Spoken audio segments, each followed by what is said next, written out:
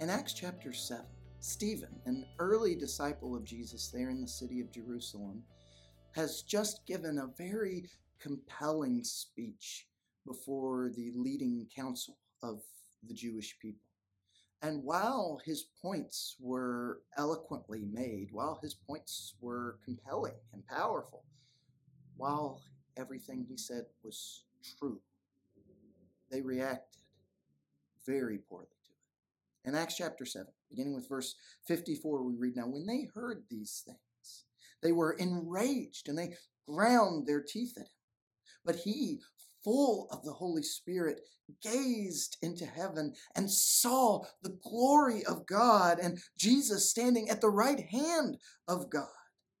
And he said, 'Behold, I see the heavens opened and the Son of Man standing at the right hand of God.' But they cried out with a loud voice and stopped their ears and rushed together at him. Then they cast him out of the city and stoned him. And the witnesses laid down their garments at the feet of a young man named Saul. And as they were stoning Stephen, he called out, 'Lord Jesus, receive my spirit.' And falling to his knees, he cried out with a loud voice, 'Lord, do not hold this sin against them.' And when he had said this, he fell asleep." Everything Stephen said was true. Everything he said in his speech leading up to this was true. When Stephen said that he saw Jesus, the Son of Man, a human like us in every way, yet without sin, at God's right hand, it was true. Because while that Jewish council had likely just months earlier caused Jesus to be crucified, God's Holy Spirit had caused Jesus to rise from the dead on the third day. Jesus had ascended back into heaven and had instructed his apostles to go and make disciples from all nations, of whom Stephen was one of them. And Stephen was a good one of them. If you go back to Acts chapter 6, you see here was a man with a great reputation. He was wise. He was full of God's Holy Spirit, having repented of his sins and been baptized in the name of Jesus for the forgiveness of his sins. He'd received the gift of God's Holy Spirit, having had the apostles laid hands on him and trusting him with responsibility for some of the most vulnerable members of their church family, as he was dedicated to serving the Greek widows, as he worked in a powerful way there in the city of Jerusalem. The Holy Spirit clearly evident in the things that he was doing and in the things that he was saying, as he taught with a clarity and a boldness that nobody could argue with him. Yet, despite all of that being going for Stephen, despite the fact that even as he stood before this council, speaking before them with boldness, knowing that he was being accused of the same things that they had used as accusations against Jesus to engineer his execution, even though he knew that those religious leaders had never repented for what they had done against Jesus, that they still thought they were right, he spoke so boldly, so clearly. He said things that were so true.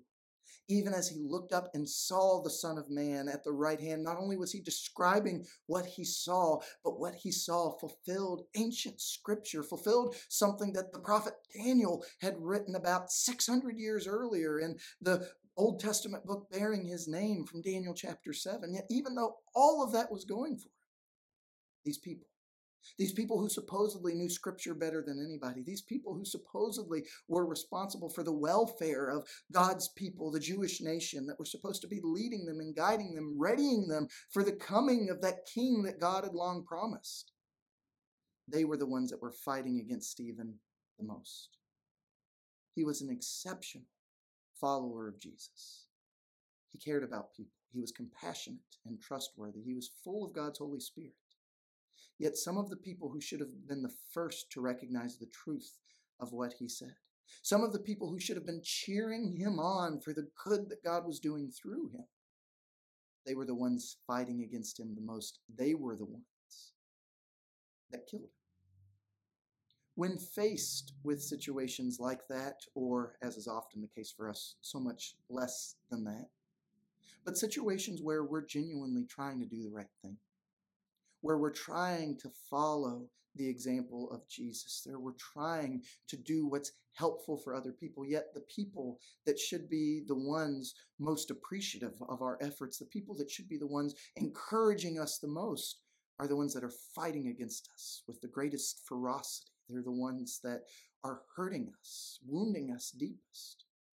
What should we do? Oftentimes it's tempting to give up.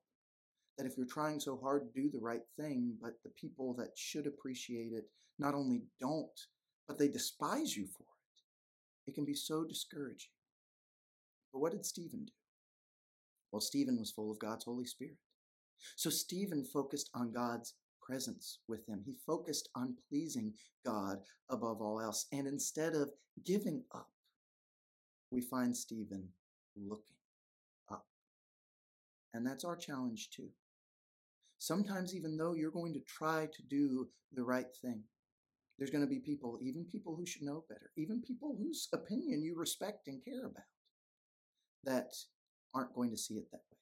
They might even attack you for it. But instead of drawing your sense of purpose, instead of trying to decide if what you're doing is right or wrong based on how other people react, if instead you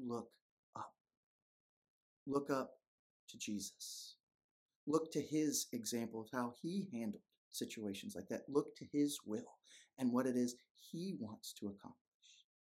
And he'll be with you. And even though people will say and do things that hurt terribly, even though some followers of Jesus might have to lay down their lives to do what he says, none of it will be wasted. God will be with us in a powerful way, and he will bring us through so that even though we are mistreated, he is glorified and we're rewarded. We're given strength and peace. We're comforted. We're drawn closer to it. Now, in the moment as we struggle, and forever, when our lives here are done, and we step into